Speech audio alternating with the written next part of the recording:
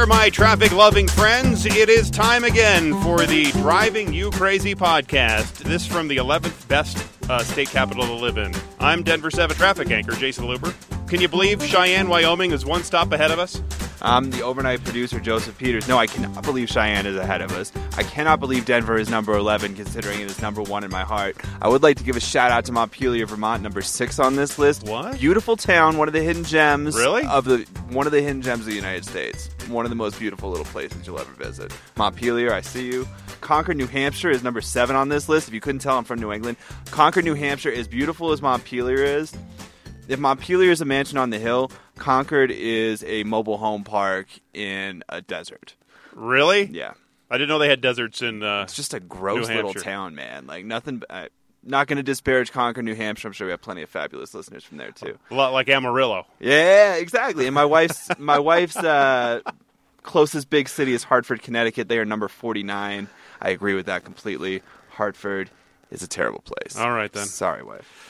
Well, the two numbers from that little study that I saw from Wallet Hub caught my eye. It was Denver is the first with the lowest unemployment rate and first for the percentage of millennial newcomers here. So the top 5 capitals to live in, who cares? We don't really care, honestly. Denver is number 1, and that is all that matters. I see Austin, Texas on the list. Respect to that. I also see Bismarck, North Dakota on this list. What an overvalued place to live right now. Bismarck? I would never want to live in Bismarck. Or Lincoln, or, well, maybe Madison, but... Lincoln doesn't make any sense either. You're absolutely right. Madison, Boise, maybe. I wanted to move to Boise after college. Boise, I could see myself living in Boise. It seems like a very nice area. Unfortunately, It's only, 20,000 people? Yes. Well, this is the show where we talk about roads and traffic and transportation and here in Colorado and around the world. Speaking of the world, the old saying, Joseph, is the third time's the charm, right?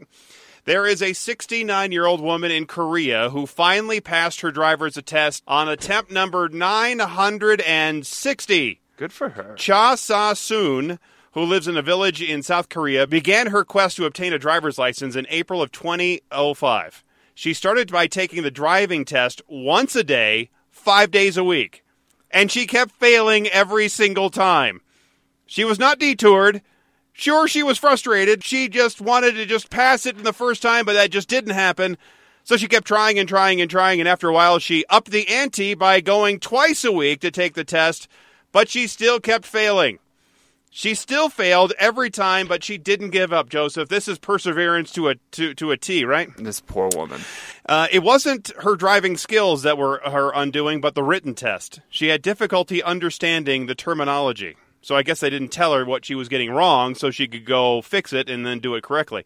She even tried the audible test where the questions were read to her, but that didn't help. So she switched back to the normal test. But one day, Joseph, it happened. Every blind squirrel finds an acorn now and again, right? Even a broken clock is right twice a day. Amen. She finally passed one of the written tests, so she went on to take the driving skills test. But as you would guess, she failed those too. She failed 4 times behind the wheel. It wasn't until total try number 960 that she passed everything and became a licensed driver. My concern here is that she's a licensed driver. How did they let this happen? I would not let this happen. I would put it that way. She's out there driving on these roads right now. I guess you would think that she probably knows the law pretty well by now. Shouldn't they make you wait if you fail the driving test 3 times in a row? Like, come back in 6 months. Don't come back right away, please. As you can imagine, her plight was becoming legendary, so during the time she tried to pass her test, she became a national celebrity in South Korea. She was known for her perseverance. For her accomplishment, though, get this. Hyundai, you know the Korean car maker? Right. They gave her a new car. Keep trying and you get a new car. Well, you do what you can. Better right? than the Price is Right. Yikes. What a week of traffic and transportation stories, Joseph. I've been inundated with questions about local construction projects that seem to never end. I finally got an update on one of them. We'll talk about that later in the show in the mailbag segment. But have you ever heard of the Pittsburgh left? No. I've never even been to Pittsburgh, so I can't really venture a guess as to where we're going with this. All right. I bring this up because it happened in front of me the other day, right here, over here at Sherman and Spear, right behind the building here. Now, I'm sure you've seen this move in the past. Even though you don't know what it's called, I'm sure you've seen it. Now, the Pittsburgh left is when a driver who wants to turn left makes the turn the moment the traffic light turns green, cutting in front of the oncoming traffic right before they start going.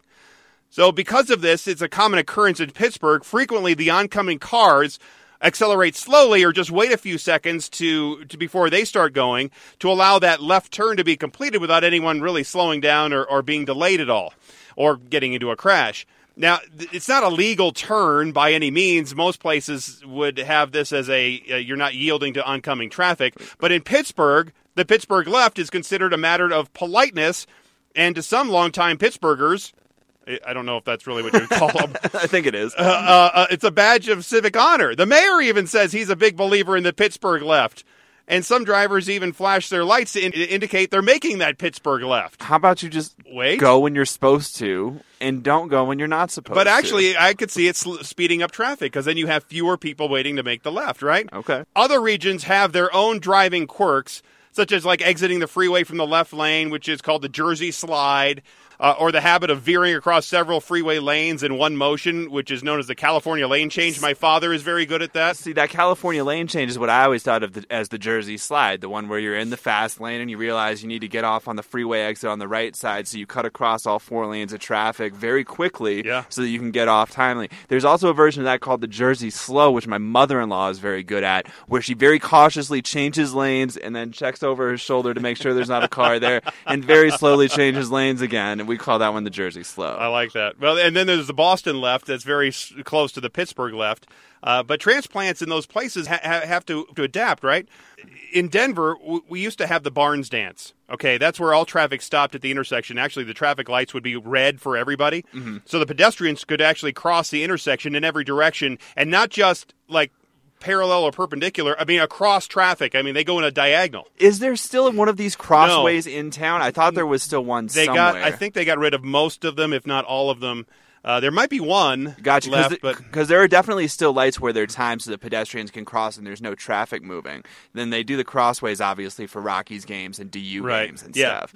And Pittsburgh, like Denver, has seen a huge influx of newcomers, and so they've turned to Pittsburgh, the Pittsburgh left, into really a source of confusion because they don't know what's going on. So you might hear the horn, you might get a rude gesture like the one-finger salute. The Pittsburgh left has also created headaches for another group of people, and this was what I was interested in, computer programmers at Uber who are testing their self-driving taxis in Pittsburgh, because Pittsburgh is apparently a pretty big center of robotic research. Never would have guessed that. Yeah, they have a lot of that over there, and they have some hilly terrain, some bridges that make it a challenge for programmers, so they like to use that as a test area. But it's hard to train a computer to act like a human and how to predict that Pittsburgh left, because people can figure it out. They can give each other eye contact or flash their lights, so they kind of know what's going on, and they also know the local culture, so they know it's a possibility. So this professor at Carnegie Mellon specializes in autonomous vehicles. He said a self-driving car could be programmed to wait a second or two at the light as it turns green before going, just in case somebody's going to make that unauthorized Pittsburgh left. But what if both the robot driver and the left-bound human driver end up pausing and then they both accelerate at the same time? It's a blammo, Batman. They crash. What? So they're talking, I just want to make sure that we're clear here. They're talking about programming the car to go against the rules of the road because they expect so many people to not follow the rules of the road. Right. So could they program the car to speed here on I-25 because so many other people do it? This is why we can't all get along, Jason. Another risk is the self-driving car cautiously crawls into the treacherous intersections, right? Let's say it just kind of creeps up there. Then it could be rear-ended, let's say, by an impatient human. Mm-hmm. The police seem to tolerate this tradition of the Pittsburgh left. They say they don't condone it, but they also don't make a priority of cracking down on it either. Well, that makes sense, right? I mean, they certainly have bigger fish to fry in Pittsburgh than a couple people turning left a little bit too. Yeah, quickly. like Ben Roethlisberger. That's probably how he ended up in his motorcycle crash, right? You think so? So, my mother-in-law, we were talking about her earlier, she calls a rolling stop a California stop. And we have no idea where that came from. I guess it's a New England thing to assume that everybody on the left coast is really rude and is going to run through a stop sign. So then we started doing some digging, and we found this thing called the California Lookout Stop, which is where you yell "look out" as you're rolling through the red light. Because everybody has a convertible, exactly, or your windows are down because it's so nice out. So we did a little digging even further, and we found out that my relatives in the South, in Tennessee, call the same rolling stop a New York stop, which seems really obviously the Southerners are going to think that the damn Yankees are going to roll through there's the a stop lot sign. of New York transplants in the South, especially in the Carolinas and down to Florida, obviously. Exactly. But this is the kicker. This is my favorite part of this whole sojourn. So if you go to Montreal and you roll through a stop sign, the other drivers call it the American stop. But they have to say it in a French accent. American stop. Very nice. Well, now you know what the Pittsburgh left is, right? Now you're gonna be teaching everybody else about the Pittsburgh left. I'm gonna get myself T-bone trying to do a Pittsburgh left later today.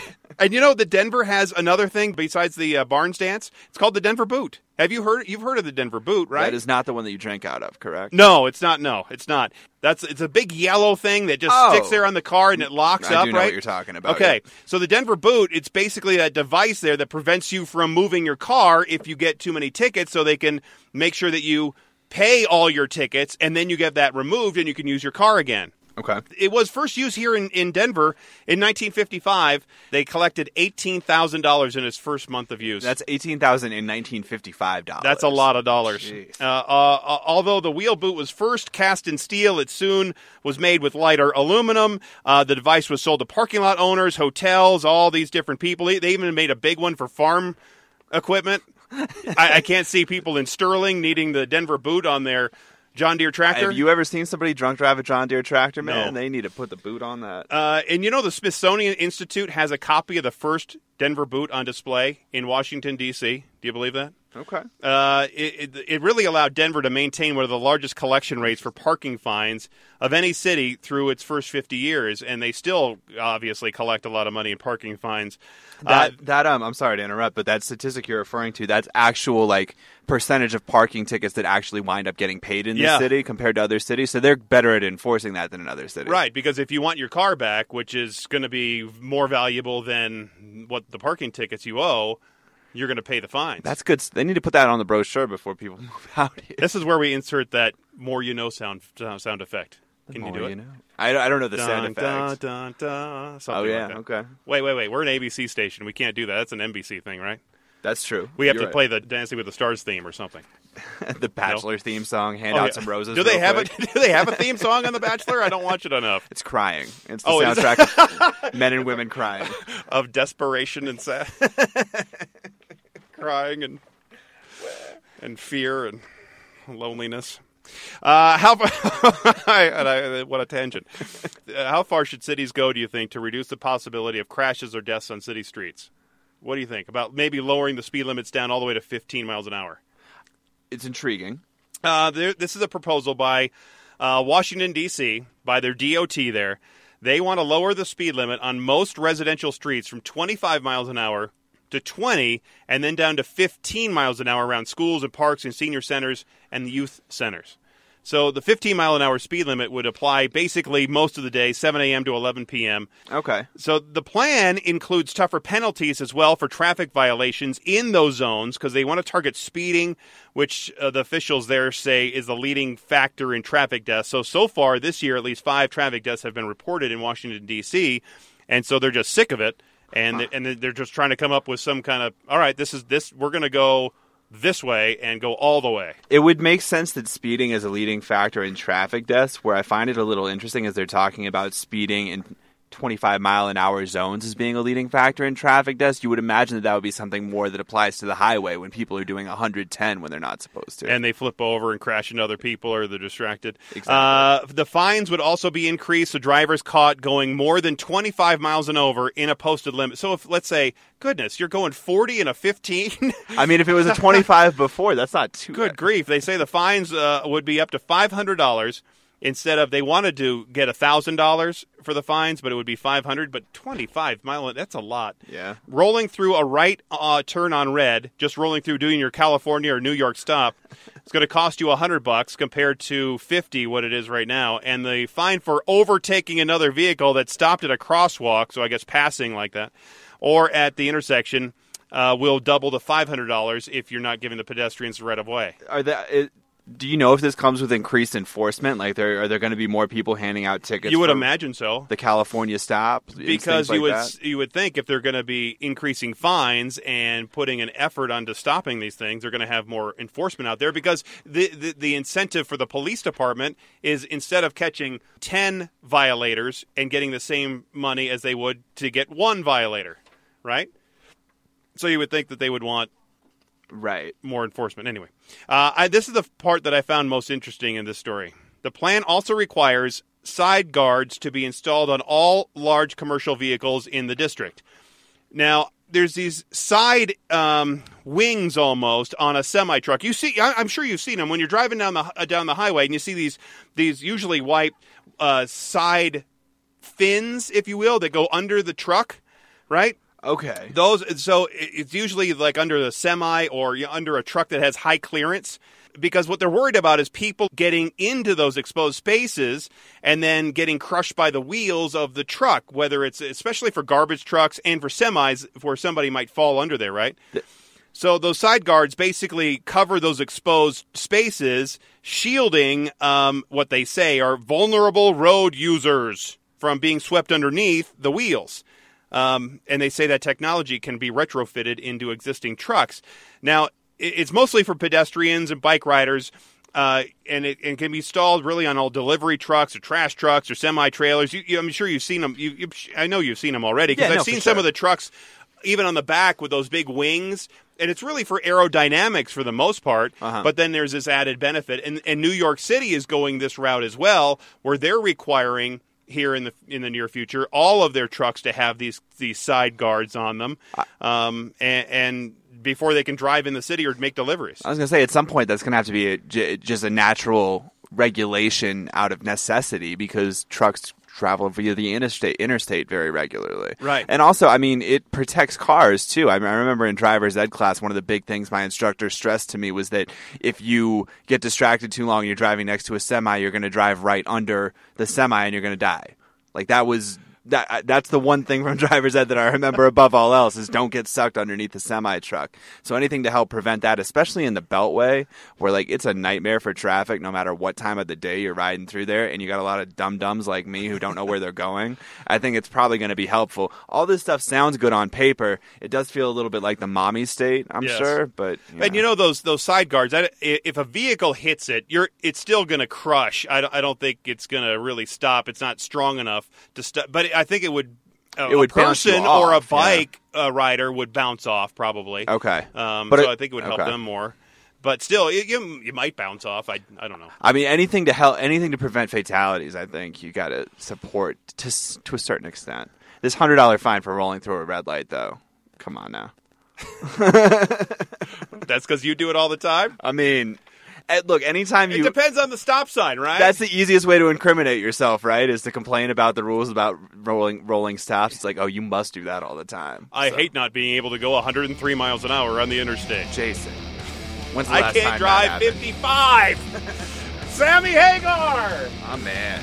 All right, might be a good time to call halftime.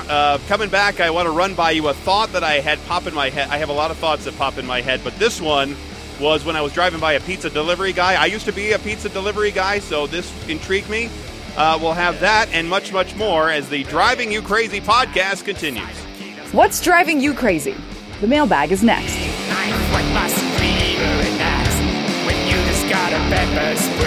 I'm Lisa Hidalgo, and you're listening to the Driving You Crazy podcast with the crazy himself, Jason Luber. If you start your day with Denver 7, when you walk out the door, you are going to know everything you need to know. You're going to know if you want to be wearing shorts that day or a parka and a hat and gloves. Jason's going to give you all the details on the traffic so you will know which way you want to travel. And Mitch and I, we're going to give you all the information you need to know so you can have those great conversations around the water cooler. Dale Cedars, only on Denver 7. everyone is just nice. Everywhere you go, people are willing to teach you about things. So if I happen upon a scene or a neighborhood where I don't know anything about it, I'm walking around, looking confused. A lot of people come over and they're like, oh, you're obviously not from around here, which is a conversation that a lot of people have, considering that so many people are moving to the Denver metro area. Everyone's just willing to kind of include you. And I think that that's the biggest thing, is feeling included, no matter where you come from, whether it is Waco or whether it is Casper, Wyoming. And I'm from San Francisco originally. A lot of people are coming to visit me here, and they love it. It's something that they don't experience anywhere else. Amanda Del Castillo, only on Denver 7. A veces pienso que no tienes valor. Si te perdiera estaría mejor. Si vas a cambiar, nunca lo sabré. Eso es algo que nunca jamás descubriré. Crees tener todo y no tienes nada. No te esperaré llorándole a mi almohada. Las cosas que dices no tienen conciencia. Estás acabando toda mi paciencia. Otra vez. Welcome back to the Driving You Crazy podcast, where we aim to please and we please to aim. Does that mean anything? I don't know, man. Going back to our earlier conversation, I was the number one scorer on my hockey team. Were ya? School, yeah. But now you're firing blanks. Firing blank. You are familiar with Uber and Lyft, right? Because I know you've used them in the past. That's I've used correct. them in the past, and I think I'm pronouncing this right. But have you heard of Hovit? Is it Hovit or Hovit? What would you think?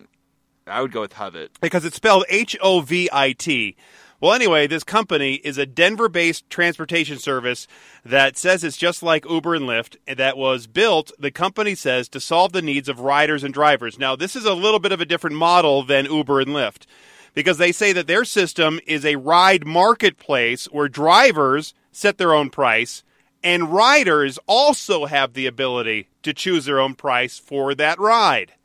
That's where the difference is, because on Uber and Lyft, you just click the button and it is what it is. Right. For the most part. And then if you're rerouted while you're on the Uber, then they charge you more. Correct. Right? And Lyft's just wiped that out. Lyft started an upfront pricing. So once you book your ride, your price is locked in. So even if your driver takes 7 wrong turns or can't figure out that you need to stay to the right of the tunnel when you come down Spear to get to the Channel 7 studios, doesn't affect the price at the end of the Because I took an Uber where the guy says, all right, I don't want to go down this way. I'm going to go this way. So he reroutes himself to go basically the same distance and same time.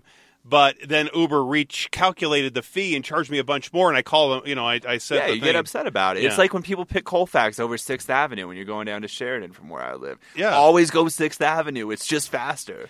So drivers on this Hovit company can set their own price instead of it being set by the computer algorithm. And the company says when the drivers compete, you save. So this is their business model right here. What they're saying is basically if you have a bunch of drivers, let's say there's 10 drivers, and you want to go from here, from one side of town to the other side of town. Let's say you want to catch the game at Coors Field, and there are 10 drivers willing to do it. Then they're competing for your business by giving you a competitive rate.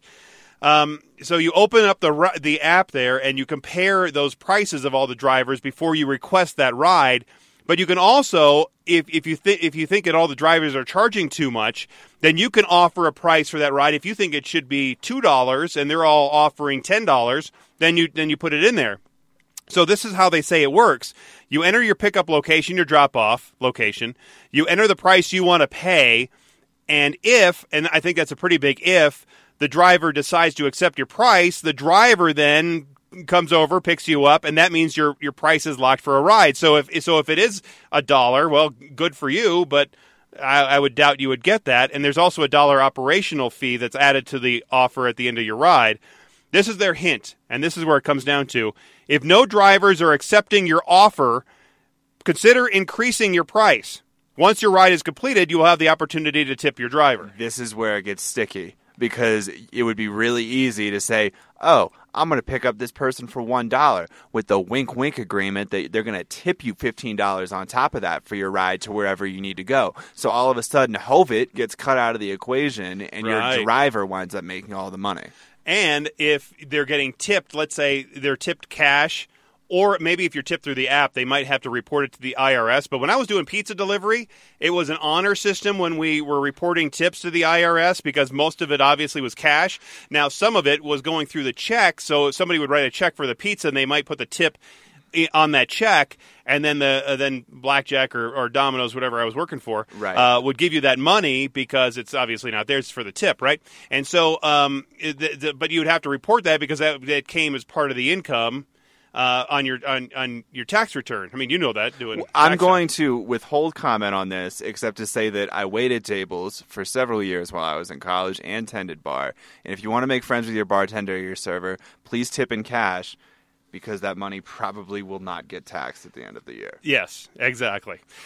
So they have 3 vehicle types like most of the other companies. They have the basic 4-seat sedan. They have the black model that are newer cars that seats 4 or more passengers, has leather interiors. They have the SUVs that can seat 7 comfortably with plenty of cargo space, they say. And they also say they have wheelchair accessible vehicles, which is does Uber and Lyft do that too? I don't. You know what? I think you would have to ask somebody who was disabled to really get a good read on that. I haven't seen anything within the app, but I don't know that they would present it to me because I'm regularly abled. Right. I would imagine that's something that they would offer. And it seems like it's a good way to build business because most of those people are stuck with nothing else except RTD to get them around if they don't have a vehicle of their own. Now, for the drivers, they can set their own price per mile and also per minute. So they can also update the price settings at any time. So let's say there were peak times, peak hours, game letting out, then they can change their rates depending on what's going on. And they say with the lower commission and insurance fees that this company charges, the drivers will get to keep more of what they earn, unlike what Uber or Lyft charges the drivers. Interesting. So the app allows riders to also save favorite drivers to go directly and directly request rides with them. And I think this would be an important feature maybe for women because you don't want to get into some rando's car, right? You want to get into maybe somebody's car that you're familiar with and you develop a rapport with. So you can request rides also who are friends or family, but then shouldn't your friends or family honestly give you free rides? I right? completely agree with that. But then we go back to your tipping comment because then let's say you have a relationship with one of the drivers and you guys do the wink, wink, hey, I'm going to charge you $1 to take you across town, but you're going to tip me 20. Right. I mean, it seems like anything where you could build a book of people who are willing to give you rides on a regular basis, if you're in one of those situations where you need them regularly, that's smart. I mean, when you go to, I don't know about you, when I've traveled to cities like Atlantic City in the past or something like that, if you get a limo driver or a cab driver who you really like, you keep their card, and you don't call anybody else for the rest of the weekend, and that's just the end of it. So I think that's really powerful. Also, I did do a quick check while we were going on through there. Uber has Uber Access, which is specifically for handicapped. Now this Hovet, whatever website says that if you're worried about getting a ride during a big event, peak hours, then they allow you to reserve future rides so you can have a ride waiting for you, but there's a $4 fee for that service. The company, this was the interesting thing, is that they're founded by a couple of people here in Denver. And this is where it's offered so far here in town with plans to expand around the country as soon as they can. The founders say that on their website that they wanted to create a platform that empowers drivers to sustain and grow to give control and choice back to drivers and riders. But they're also I don't think they see some of these unintended consequences. And I've read that some of the drivers are reporting very low fare offers, like $10 to get from downtown to DIA. That's not going to happen. Nobody's going to take you for $10 out to DIA. But the idea of competition is good if it works. But there are some interesting flaws here that still probably need to be worked out. I think, and you see this in a lot of spots in the tech space, where being first to a concept is a really powerful thing. And so with something like Uber, where when you say you're going to use a ride-sharing system, you just say you're going to get an Uber. Right. I say it, and I only use Lyft, but I find myself saying my Uber driver when I'm talking about it to people. This company is going to have a lot of ground to make up because a lot of Lyft drivers and Uber drivers, a lot, not all, but a lot of them will tell you they're on the platform that empowers drivers. They're on the platform that pays well, and they don't need somebody else to come in and change things. Now, I think that this company stands a very good shot of seeing some of their ideas absorbed by Lyft and Uber. I do think it's a really excellent idea to have a Rolodex of preferred drivers compared to the one-off anonymity that you get with Uber and Lyft. So it'll be interesting to see where this particular company goes, and obviously support small businesses and definitely support Denver businesses. Exactly. So that brings me to my other idea that popped in my head, that Uber delivers food, right? Correct. Called Uber Eats. So I was thinking, what if Domino's or Papa John's or any of the pizza delivery companies decided to partner with them exclusively to take over pizza delivery, right? Mm-hmm. So, because I was a driver for Domino's and for Blackjack's a long time ago.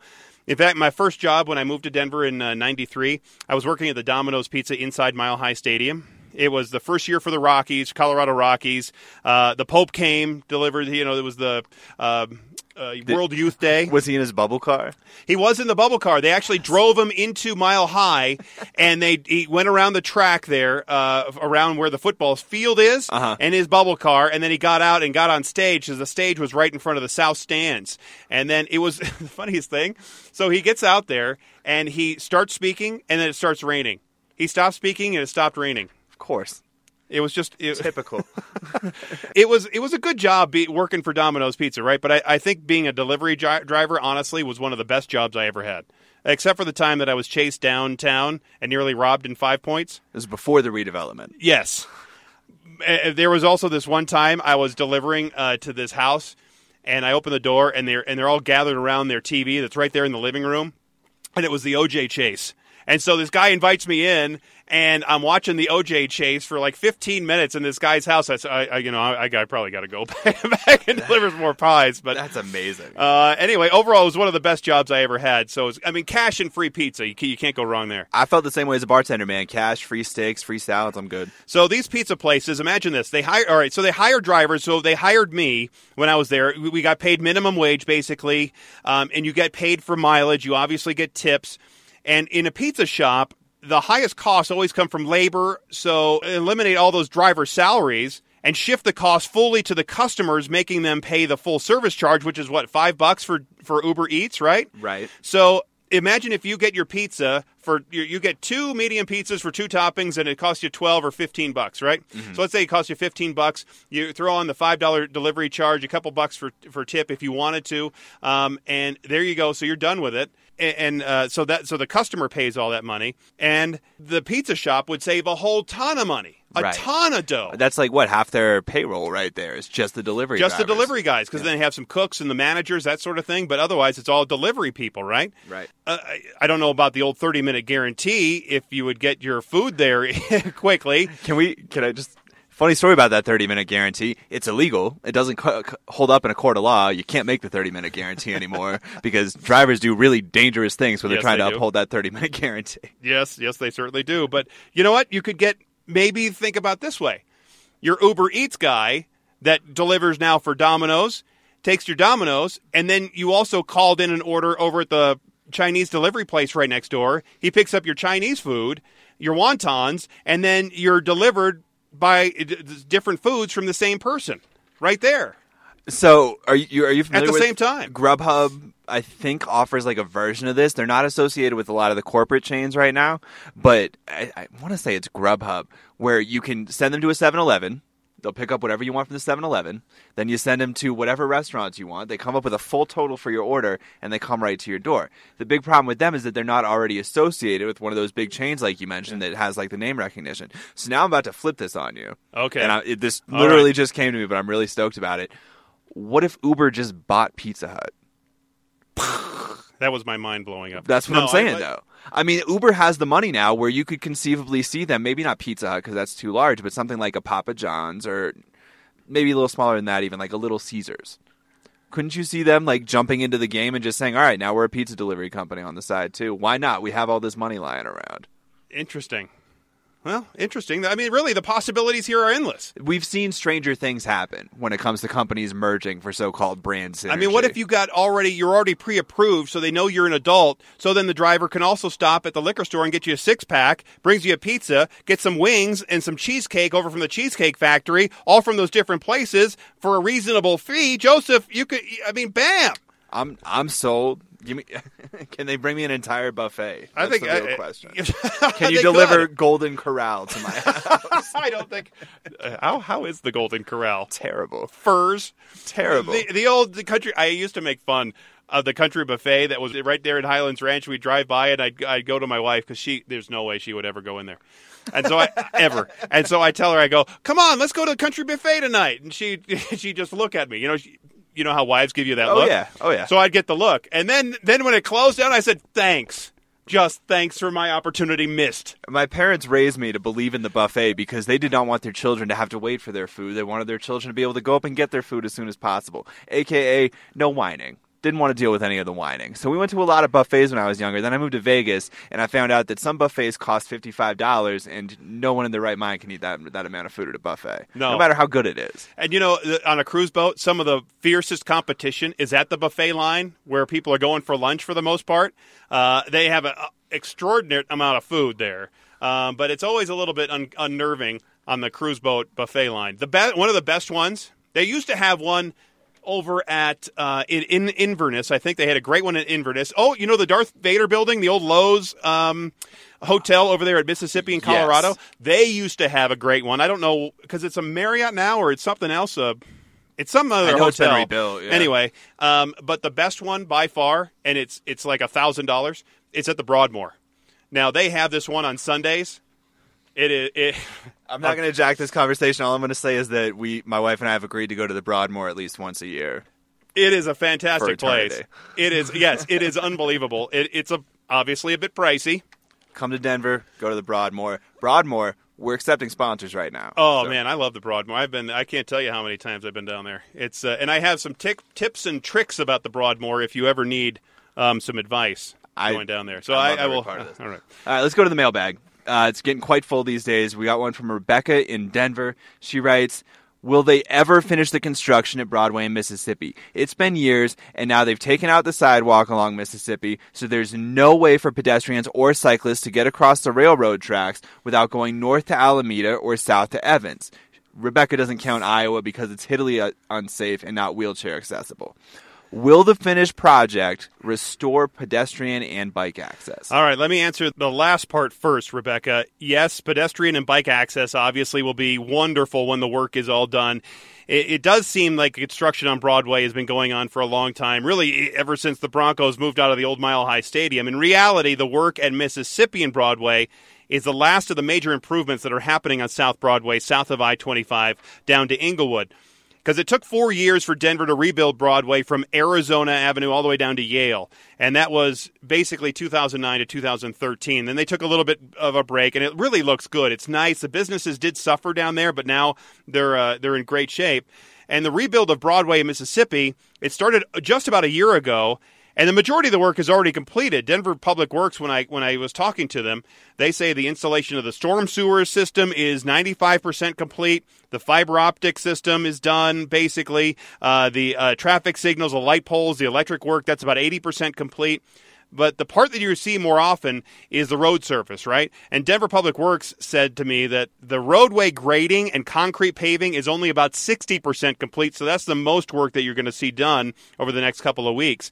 They say that the necessary work by XL, the utility work, is all finished. So they're going to start the process of now paving the rest of the west side lanes, which will be eventually southbound Broadway. Okay. They'll be doing that in the next couple of weeks. When the first shovel went in the ground, the plan was to have all work completed by the end of 2017. But obviously the good weather has allowed the work to move much faster than expected. And the new timeline of this project to be fully complete is by early summer.